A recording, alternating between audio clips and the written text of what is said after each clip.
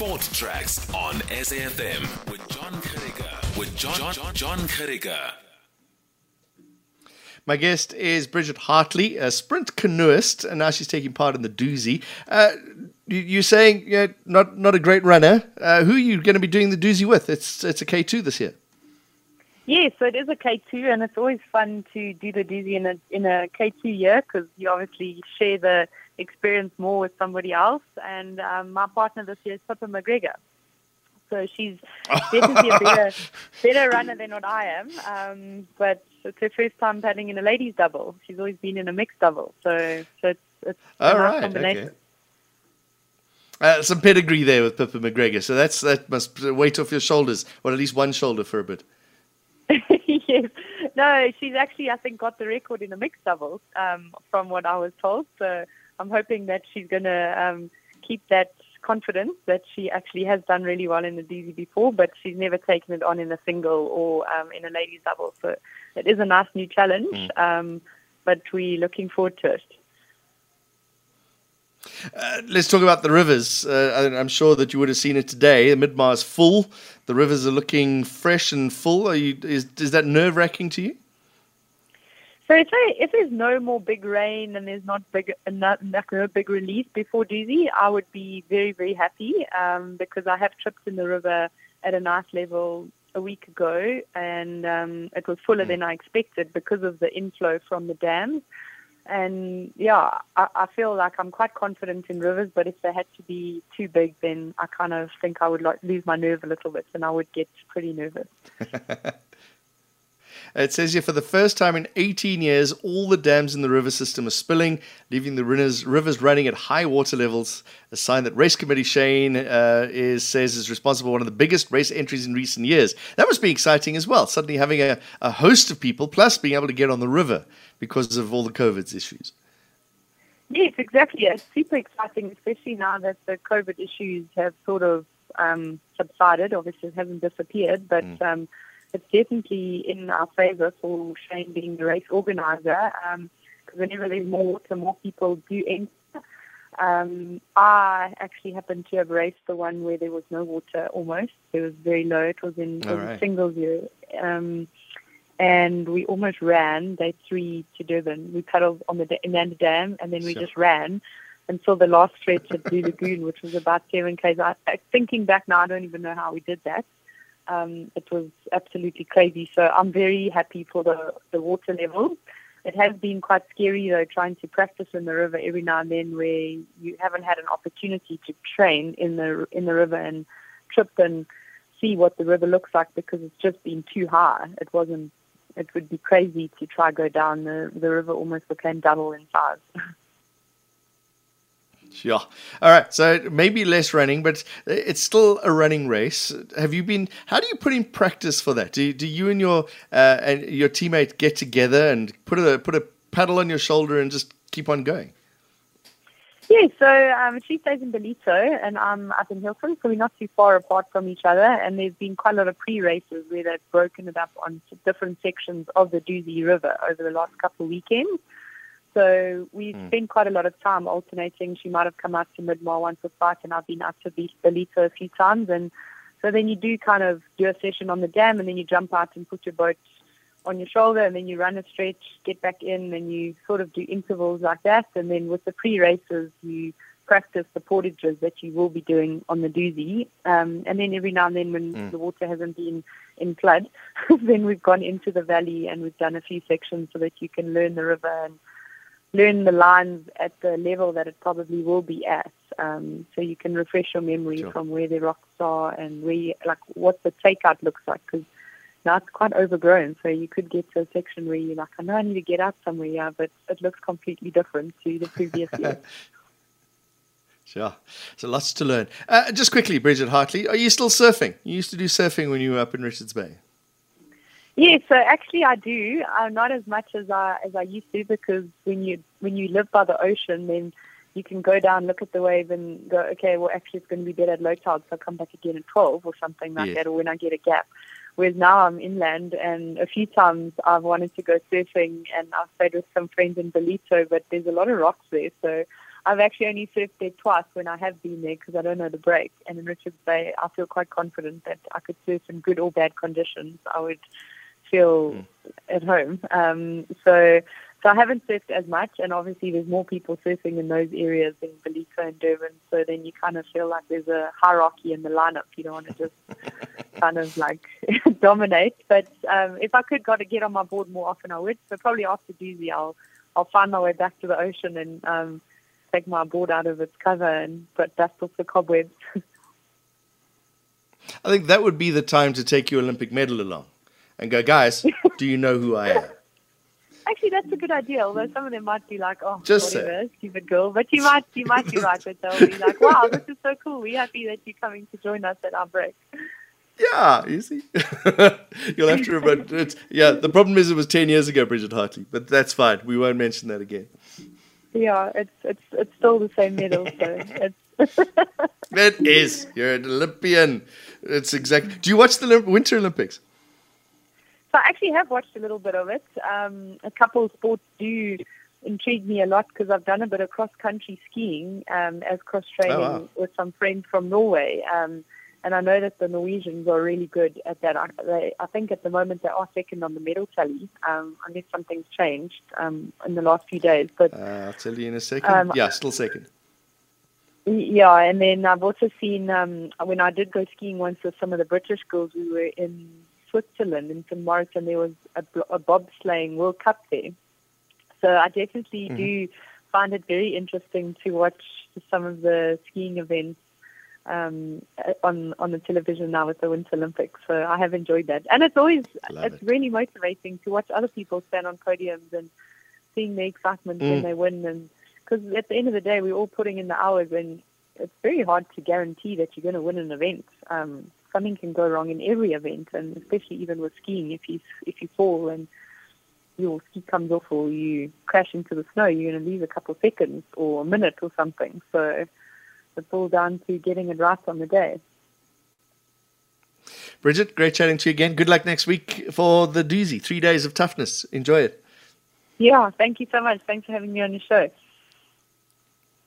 Bridget Hartley, South Africa's most decorated sprint paddler, watching the Winter Olympics. Thank you, Bridget Hartley. I do want to just quickly mention about the Winter Olympics that our very own, remember he was on, does he still do sports commentary? I think he might do some, he was doing football commentary for a while. Dwayne DeLocca is one of the sports commentators. In fact, he commentated the opening, the ceremony of the games, and I saw he was doing, or heard that he was doing some cross-country skiing commentary today. And you just got to have respect for the man. You know, you talk to sports journalists. Benzito, there's a sports journo that we need to line up when he's finished with the Winter Games and the Paralympics as well. We talk to Dwayne DeLocca and we find out what he's gone through. How does a South African who does football commentary, how does he prepare to do Winter Olympics commentary for cross country? And he knows everything. He knows the history. He knows everything.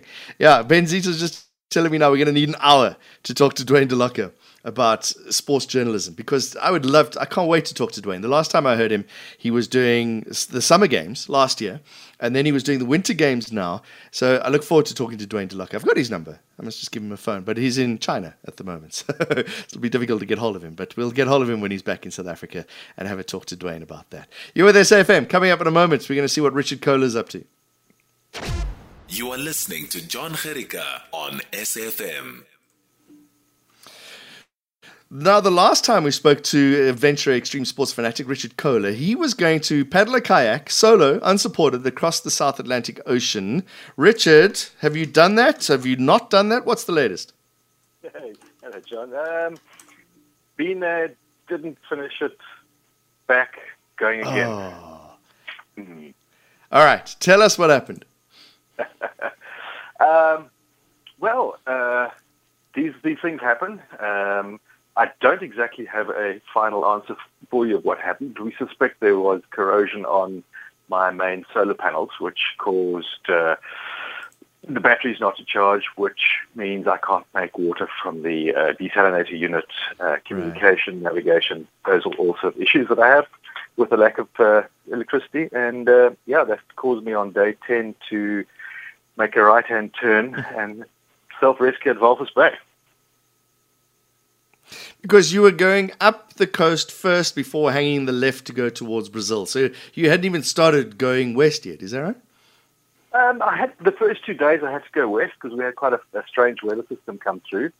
So I did get probably about 400 kilometers off the coast west. Okay.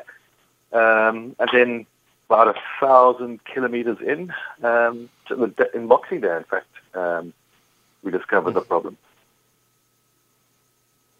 Okay, so let's start at the beginning. You're doing this all for charity. You're paddling for smiles. Give us the background about why you started this and then what the plans are. So Operation Smiles do corrective surgery for people born with cleft lips and palates. And I've been involved with them since 2012. And just it's one of my charities. I'm passionate about it. And then my background being a yachtsman, sailed around the world for 20 years, across the Atlantic a dozen times. And in early 2000s, I started a sport of canoeing and paddling on the ocean. I called surf ski paddling. And I've been doing that for 20 years. But I've always wanted to cross the ocean as a solo expedition or whatever you want to call it. And so I thought, well, why not paddle across it? No one's done the South Atlantic on a kayak, and it's a real challenge. And if you have a real challenge, then you can create enough news and story to raise funds for your charity. That's where it came. Tell us about this, what is called a paddling torpedo that you're on. So it's an 8-meter craft, which is only a meter wide at its maximum point. And it has a small little cabin in the front where I can crawl into and lie down. And that's about it. Got a place to store my food, which is freeze-dried food, and that's your deal. That you're either lying down or you're sitting down outside paddling. Excuse me. Let's talk about the route again. 7,000 kilometers. It seems it seems insane. I mean, you've done it on a boat. It's not an easy trek when you see them. Why a paddling? Surely, putting a sail up or doing something with a friend might be easier. You might think doing it with a friend would be easier, but sure. Can you imagine spending 70 days with a friend in testing conditions? More combined. No, it's that would be even more of a challenge, I think. Okay, what did you say? 70 days. So you're planning on doing 100 kilometers a day? Yeah. So what we're calling this little trip of mine that I've done, which was 16 days, the ultimate sea trial. I managed to get some good miles, some good days, 130 kilometers, and I reckon I can do it quicker than 70 days when I start again. When are you going to do it now? So the weather window at the moment is coming to a close, and we still need to do quite a bit of investigation on the craft. So we've decided that makes far more sense, and we'll just start again in early December this year from Cape Town again. We won't go to Walvis Bay. We'll start the whole trip again. And Does that mean the wind blows on your back, or at least the swells are going to help you get from point A to B? Yes, you wouldn't be able to do it the other way around. You've got to use Mother Nature to help you along. Just anything you do into the wind when you stop paddling, it'll just be undone again. So it's virtually an impossible task to do it the other way around. The fundraising doesn't look too bad at Give and Gain. You've raised what you want, 20% so far of your goal, and you haven't even started. So obviously that's the point. You're raising money for these operations to give kids smiles again. That's still up and running, and people still able to help you donate and at least plan for the December? Yes, John, absolutely. So my goal for the trip is, if it's going to take 70 days, I want to raise 70 smiles. And from this, it was 16 days, and we'd raised 17 smiles. So we're well on target, and we'll reset the goals again in December. Yeah. Okay. All right. So let's see what happens. What are you going to do between now and then? Is it just training? Besides getting Ausieza back up and running and finding what the faults were, my usual daily training, and I've got a few little land-based adventures I think I'll do in the meantime, just to keep myself occupied. You know, the doozies in 7 days or 5 days, and they're still taking late entries. It is indeed, and there's lots of water in the doozy. Interesting. When last were you in a kayak, John? No, I'm not kayaking across the South Atlantic, though. You see, that's the difference.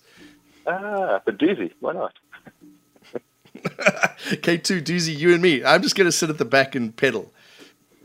That's fine. That's what I'm used to, paddling across the ocean. So that's all good. Richard, good luck to you. Sorry your adventure didn't happen, but I'm sure that you'll get there eventually, and we hope to catch up with you before you go again. Yeah, John, I appreciate it. Thanks very much for that. Richard Kohler. You can go find out more if you just do a search for Richard Kohler. In fact, the first thing that pops up is his Give and Gain, Paddling for Smiles. You can find out why he's doing it, how he's doing it, and also the charity that is benefiting from it. I see a host of people have already donated, which is good news, and he's raised quite a lot of money already, but maybe you can get involved as well. Go have a look, giveandgain.com, or as I did, just do a search for Richard Kohler, and it was, in fact, after his Facebook and his website, richardkohler.co.za, comes up. Then you can find the Give and Gain website on the Googles. So go have a look there.